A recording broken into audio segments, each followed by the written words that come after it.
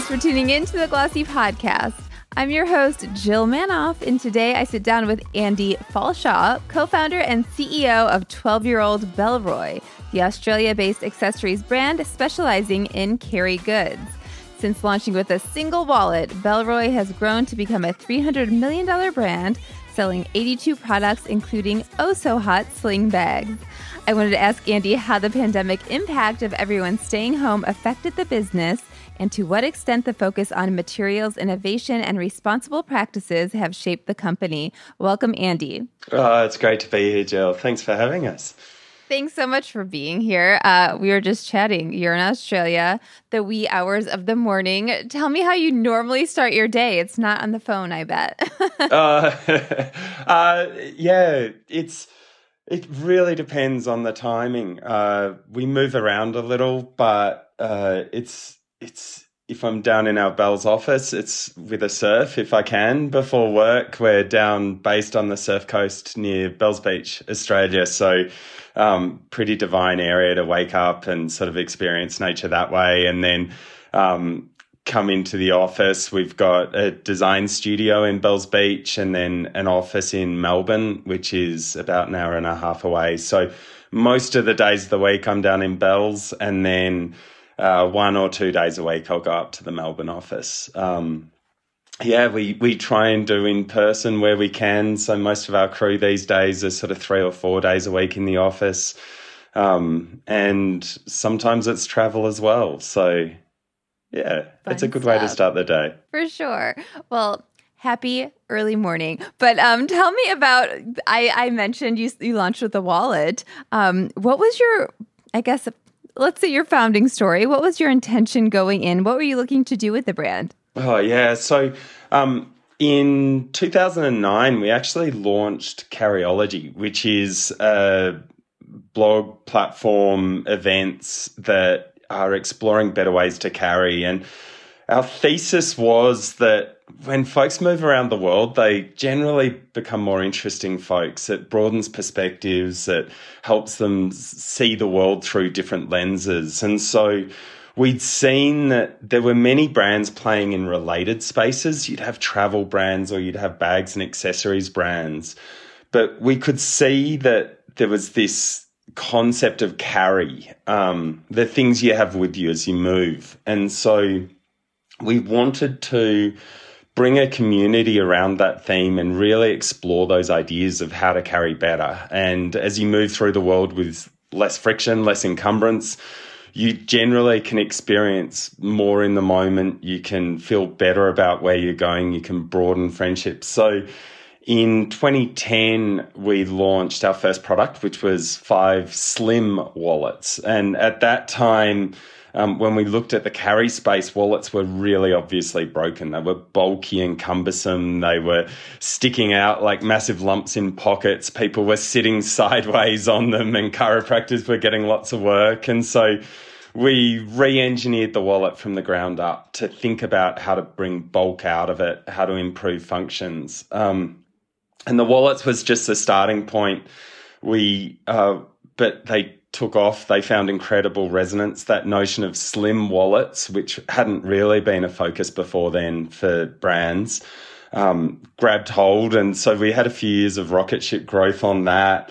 But our intention was always to fill into the carry space and help people with all their, we call them carry quivers, how they organize their things and move through the world. So then we extended into phone cases and tech accessories, other things in the pocket. And then by 2017, we moved that into bags, backpacks, things to go on overnight trips or weekenders.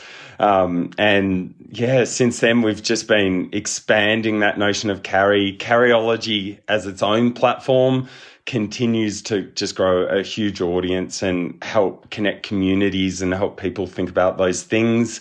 And then in Bellroy, we focus on carry products that we think we have genuine insight about. We can give a different experience. We can unite utility and joy into one piece.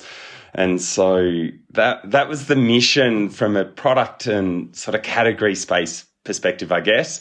And the other part to it is we've always wanted to add value in the world. And so Bellroy in particular has always had a very strong mission on giving back, having impact, changing the space. And so for us, it was a way to bring a group of rad folks around and work on better ways to build a business, to give back, to contribute, to do some unique things in the world. And you're not just another brand saying that. I feel like you have support in terms of your B Corp status. I feel like that kind of gets you through all the greenwashing that could have been done here.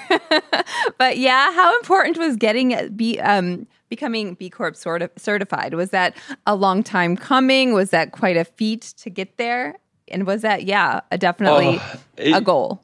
It's a great point. There's many businesses that will have noble values on the wall but might not live them truly day to day. And for us, when we set up B Corp, when we set up Bellroy, from very first day, we had the B Corp ethos. However, we didn't even know about the movement in 2010. And what we did was we tried to set it up to have impact, to do good in the world. But we also saw, we were coming out of an era where Enron had amazing values on the wall of respect and integrity and excellence, but you could see in practice that perhaps they lost target and drifted, to say the least. And so we were looking for an external validation that would be able to call BS if we'd started to convince ourselves too much of things without really living through. So in 2014, we're great mates with many of the folks from Patagonia, and they had said, hey, we're loving our sort of involvement in this. You should look at it. And so we first certified in 2015 and have recertified each time since.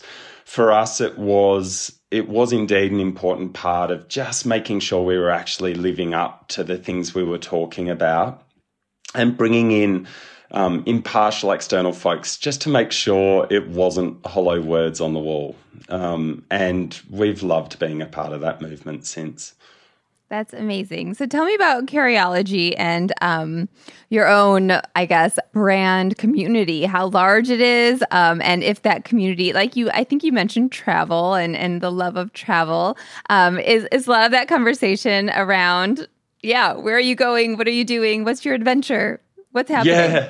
Yeah. So it is a community that is so much beyond us. I think we planted the seed and then it grew from there. So we have millions of engagements, views. We have a community that is around the world, and they do many things. The site reviews products from all the great brands in the world.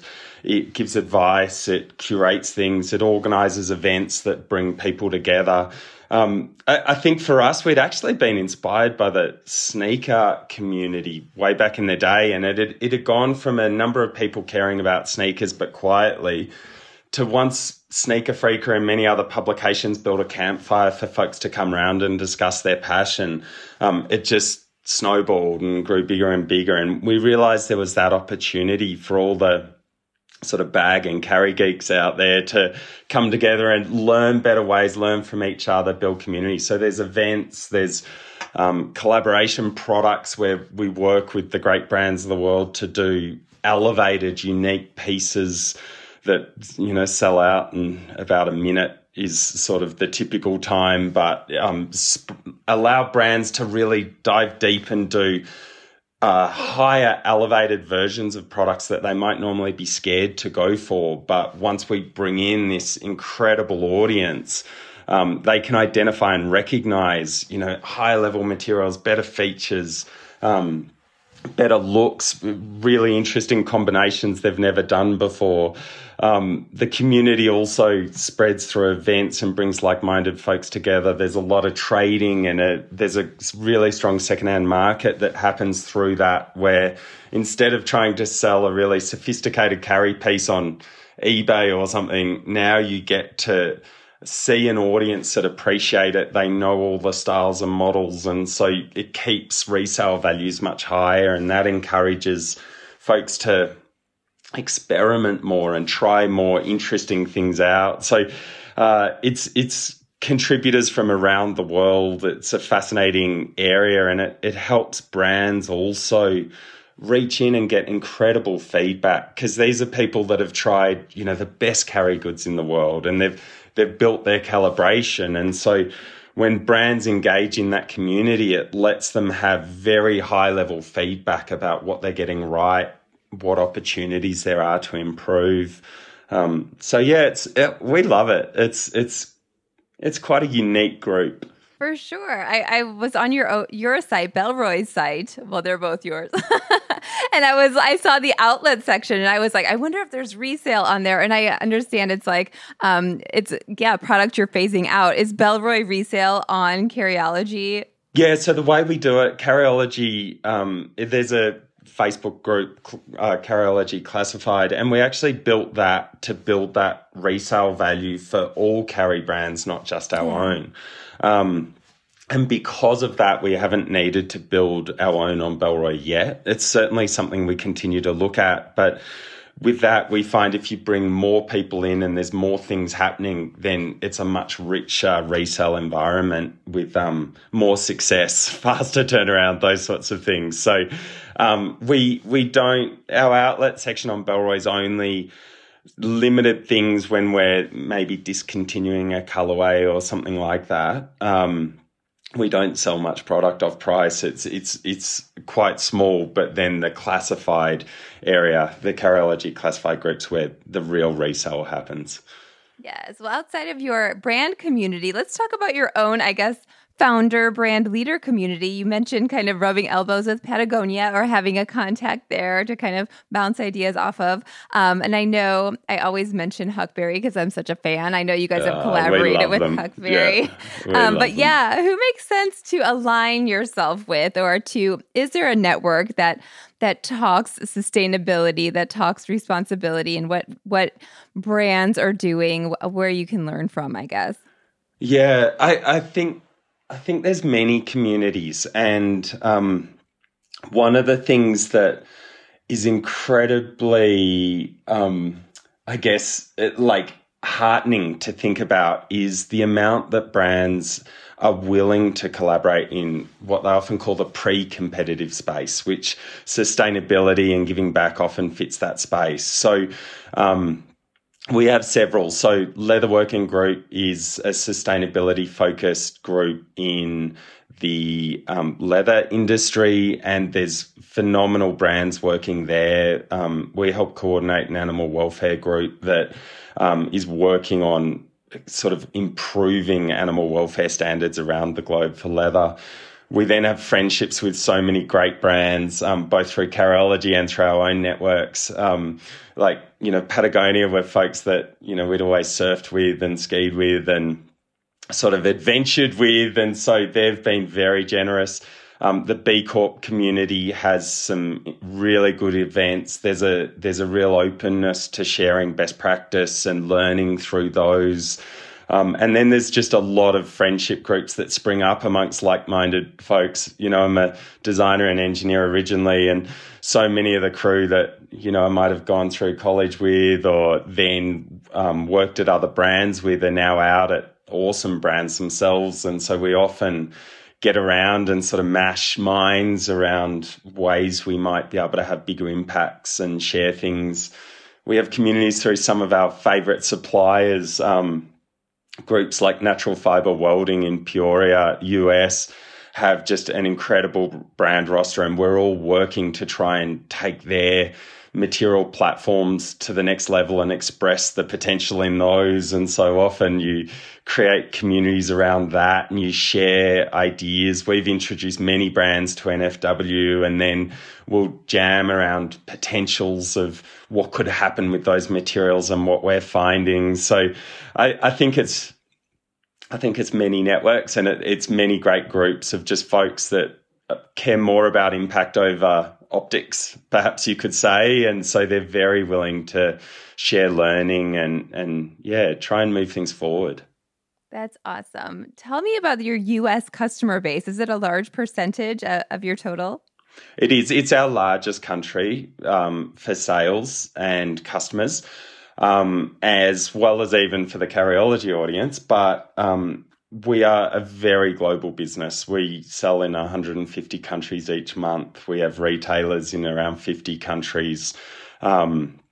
But the US is our largest market. It's such a great economy of a lot of people that care about products and engage with them. And so, yeah, it's a very important market for us. Nice. Well, tell me about, I guess, how the last 2.5 years have changed your, I guess, distribution strategy. Are you in more retailers than you were? Did you pull back and focus more on direct? So I think from day one, we wanted to be an omnichannel brand. We always wanted to be where the customer felt most comfortable transacting with us and engaging with us. And so from day one, we were selling online, which wasn't that common back in 2010, to have sort of a proper website that properly went into videos and images and described things. But we were also in, our favorite retailers around the world. Huckberry, that you mentioned earlier, was one of our very first e-commerce retailers. And, we'd met Richard and Andy, the founders, and just we were like minds. We get along so well. And so that was an obvious choice. And it's been incredible watching their growth. As COVID hit, brick and mortar had to shutter in most countries and for different periods of time. And one of the things even our team did that just felt so good, we had a whole number of great boutique retailers that had built really strong brick and mortar businesses, but perhaps didn't have the same experience of selling online. And so our sales team was even helping many of them transition into how to get set up better for e-commerce. What does that look like? What are platforms that make sense? How do you curate audiences and communities through them? So we certainly saw many brick and mortar retailers having to take those steps into properly addressing e-commerce and building that aspect to their business. For us, our own direct business has always been, a very significant chunk, the major chunk of our business. We saw those percentages increase a little, but not that much for us. I think the strongest growth we found was we also sell through premium marketplaces around the world. So that might be Tmall in China or Rakuten through parts of Asia, Amazon in the US. We really saw those marketplaces grow significantly. And for us, we like to, make sure the experience is right. So we're generally the only ones selling in those marketplaces. We encourage our retail base to sort of focus on their own sites rather than those marketplaces, because we don't want chaos and noise and mad discounting everywhere. So we saw those marketplaces really strengthen and grow fairly significantly. But that wholesale base for us has always been important. It perhaps shifted a little more to e-commerce rather than pure brick and mortar, but it's coming back well now. It's strong, and I think folks like getting in store. Yeah, for sure. Oh my gosh, as you're talking, I'm going ding ding. I totally forgot that we covered your support of your boutique specialty store retailers in terms of, like you said, ensuring that they were thriving online, maybe where they're not less experienced.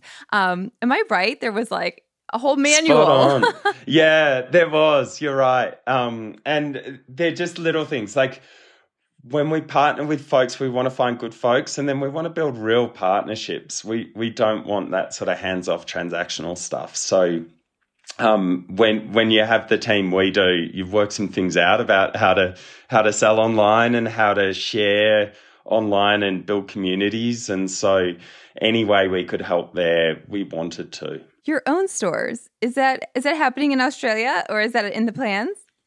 We've always thought about it, and years ago we actually ran a Carryology pop-up store that was a huge success in terms of folks would travel from around the world to come and experience the best carry brands, and we learnt a lot there. And one of the things we learned was how hard it is to do brick and mortar retail really well. I think there's a lot that try, but it's a whole different experience set. And so I think what we're seeing now, we have some great partners, especially in Asia, that help represent our brand there. And they're doing more shop-in-shops and concession stands, and they're working really well.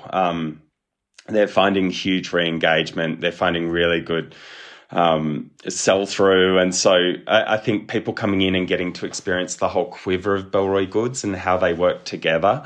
So it's always been in our consideration set, but I think we deeply respect the skills it requires to do brick and mortar properly. And so I think it's not yet for us, but who knows, we might find the right partners in the near future and give that a red hot go. Yeah, well, there's a lot of talk about the importance of, I think you mentioned it, physical retail for, I guess, feeling, touching, really understanding the products. For products like yours, I would think that's important, but also having been on your site and poked around a bit, I mean, the way that you're able to, I guess, explain, showcase, picture, like I get a very clear sense of how the product or how the wallet kind of like almost snaps open, but not, anyway, it's just like, it seems, I get it. And it seems, I get the effectiveness, like why it's valuable and why it's different. Talk to me about what goes into, I guess, carrying that through online. Oh, yeah. So we never do sort of generic us two product. For us to design a style, we have to feel like there's a gap in the world somewhere. And, you know, we have an insight that can create a different product experience. And so that means many of our products are a little different to what you see out there typically.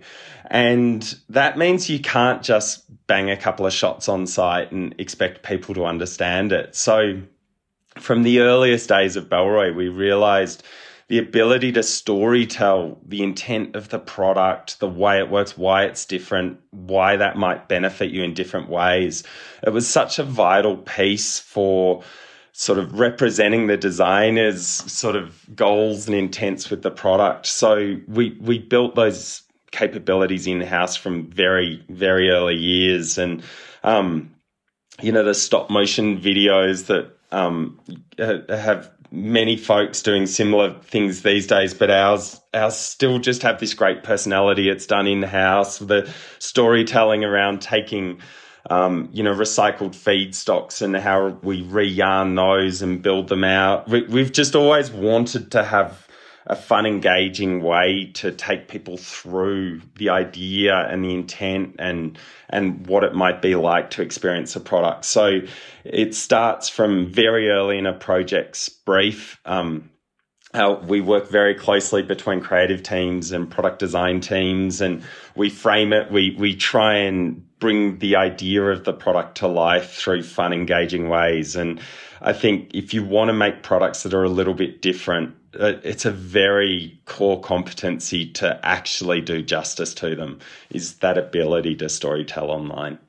Yeah. Tell me where you're storytelling, where you're marketing. Where's your marketing budget going nowadays? Yeah, so I think we have, we sell around the world, and so we have great partnerships with various ad platforms to do those things and help introduce the ideas of the product to folks. But then we also, want more than just selling product. We want communities, we want re-engagement. And so a lot of it goes into the storytelling and the content that can then spread through different channels. Things like Carryology are quite a unique approach. We certainly find lots of folks that engage in that with a love, discover Bellroy, and then start to sort of re-engage with Bellroy. We do much less events. We'd started to play with those pre-COVID, and that became much trickier, so more online actions there. And then we also support some really interesting folks living unique lives in the world, and over the next month or two, some of that will start to escape from sort of behind the scenes, and you'll start to see more of these stories of folks living lives that we think are adding value to the world. I think in the coming month or two, you'll start to see some pretty fun stuff around that as well. Tell me about, gosh, I would think that once you have a customer, they bought one product. What do you know about loyalty, repeat customers? What can you share there? Yeah, so, we began with wallets as our key focus, and it seems a bit silly for a business to do this, but we tried to make wallets that last a really long time and, used and loved for as long as possible. And so the repeat customer base was trickier in the first years because we'd introduce this new concept of a slim wallet to folks. They'd buy it, they'd love it, and then you pretty much served for the next while. Some would come back and buy gifts. They loved it. They'd buy gifts for loved ones, but it was trickier. And so we had to build a very lean operation to understand how to, find people, stoke them, and then you might see them again in 3 or 4 or 5 or 6 years' time. But as the product range filled out, they started to find that those same ideas and approaches and values we were putting into the first product they engaged with, we then thought about that in work accessories or in tech products or in bags. And so what we see now is that customer re-engagement's growing at, over 20% year on year, where more and more they discover one product, want an experience like that in another area. They might realize they can sort of improve their carry geekery in, and so they'll re-engage. And now people are building whole quivers of Bellroy where they just fall in love, and they might buy some interesting pouches to go in their bag, and then a phone case that holds some cards, and then that might work really well with the keys they organize in their pocket alongside the phone case. And so we just have some really strong growth in that re-engagement at the moment as we fill in our categories, and they all work synergistically together. Yeah, you're doing some smart things. I tell you what, again, I was on your site and I'm like, there is such a white space for what you have, which is a nice, chic-looking laptop case. Like, I cannot find anything for the life. I was like, for the life of me, when I was shopping, I'm like, I hate all of them. But tell me about, I guess, first of all, your male versus female. Do you have a growing women consumer base? Yeah, spot on. Well observed. So the first focus for us had been slim wallets, and the reality was that was more advantageous for more of the male population who were carrying wallets in pockets. They noticed the slimness better. And so our earliest audience skewed more towards folks carrying wallets in pockets, which was generally male. But we've always wanted to be a genderless brand. Our crew are 50-50. Our product ideas aren't intensely masculine or intensely feminine. We always wanted, a fairly minimal, refined aesthetic, and that suits a genderless audience. And so every year the female percentage grows significantly. It was about 2/3 male, 1/3 female, but it's now closer to even. We're sort of narrowing the gap quickly. And as we design, we're always trying to avoid too overt masculine signaling or too overtly feminine signaling. We're trying to just find great classic products that should stay in style for years to come. And so that lets us really try and create products for all genders. Yeah, that makes great sense. Tell me about lockdown and when travel bans were happening. And I mean, was the wanderlust that everyone had enough to kind of keep you guys moving along? No, it wasn't. It was the first months of COVID were pretty scary, actually. A carry brand helps folks move seamlessly around the world from work to play, near to far, and that folks stopped moving. And so the first few months were quite scary. We were launching a new range of travel bags in April 2020. That campaign went on pause.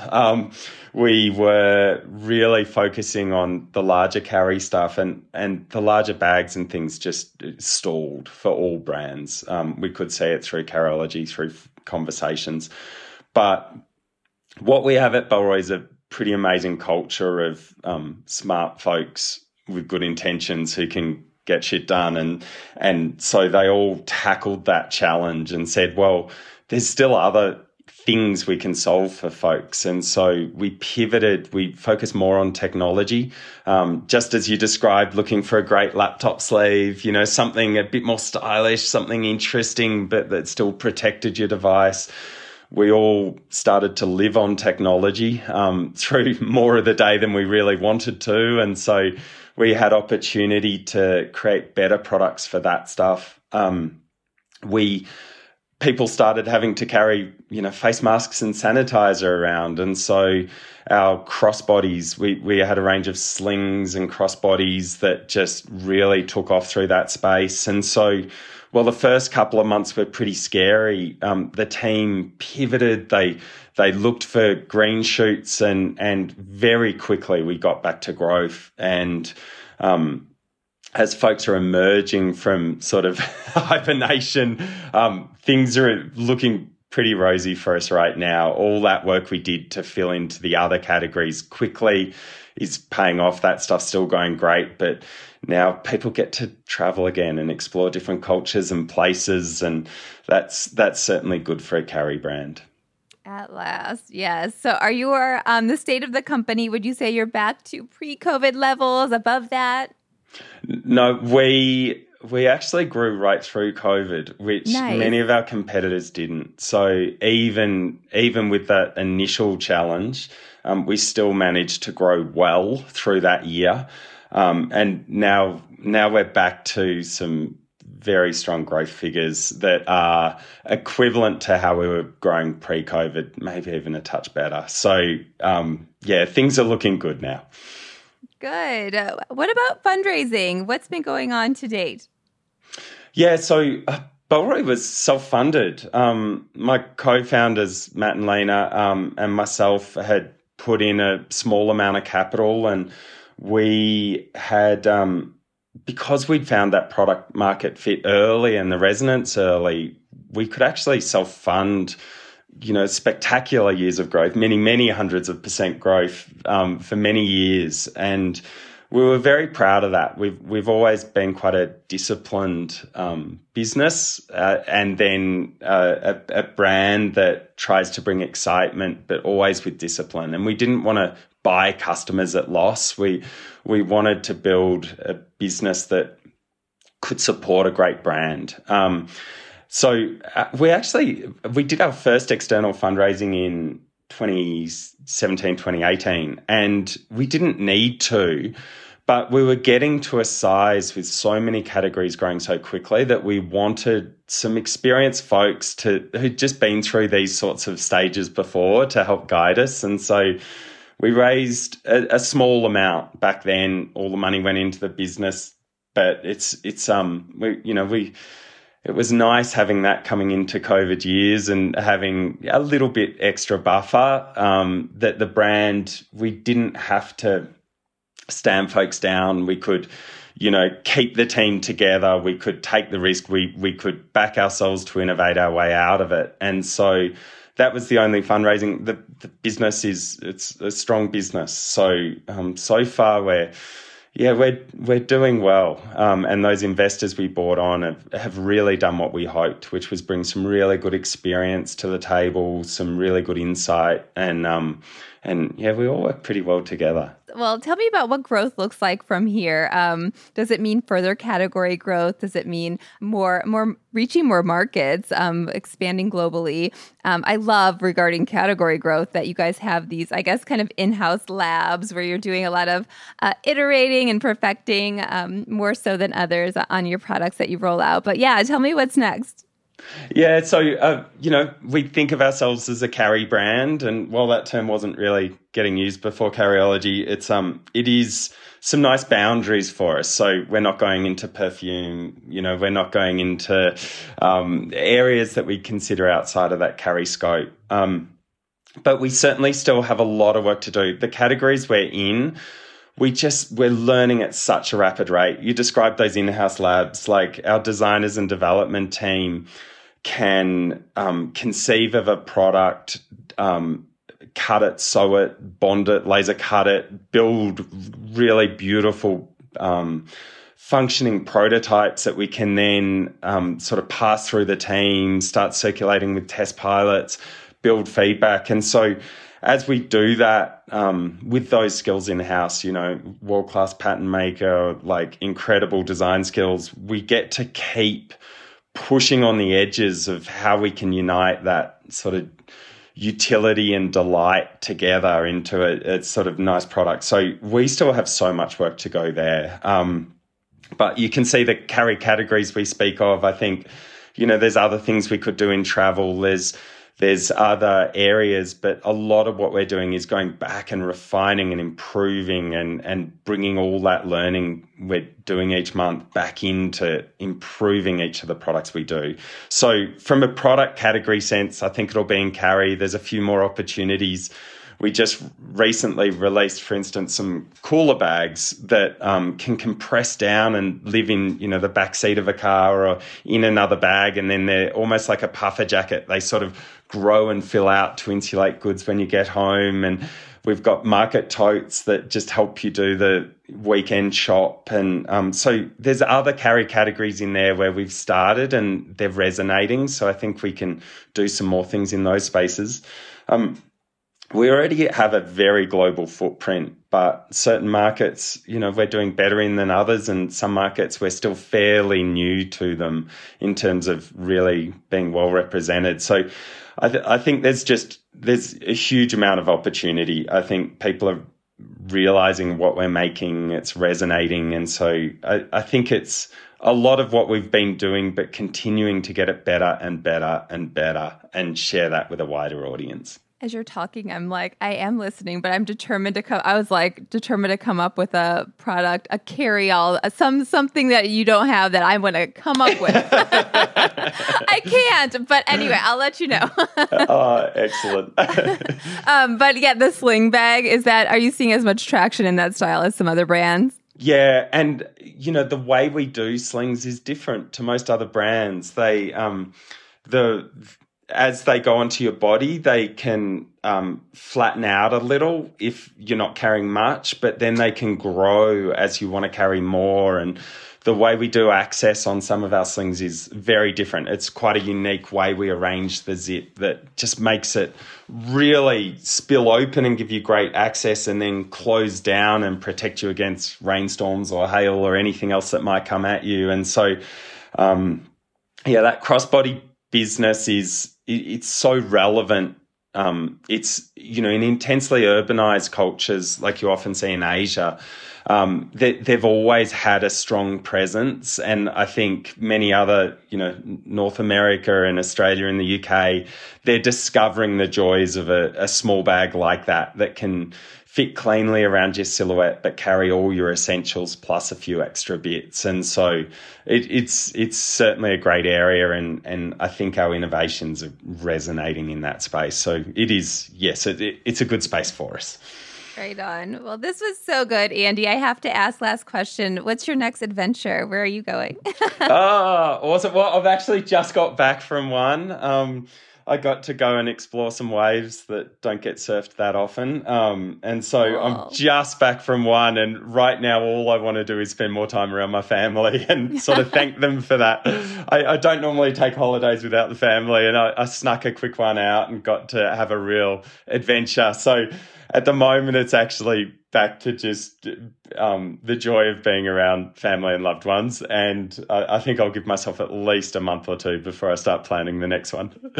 Well, sounds amazing. Oh my gosh. Well, thank you again. This was great. Oh, thanks so much, Jill. And thanks for all you share. Many of us learn a lot about what's happening around the industry, the space, the world with your audiences. So thank you for all that you do there. Thank you. That's all for this episode. Our theme music is by Otis McDonald. Be sure to give us a rating on Apple Podcasts or wherever you're listening to the Glossy Podcast. See you next week.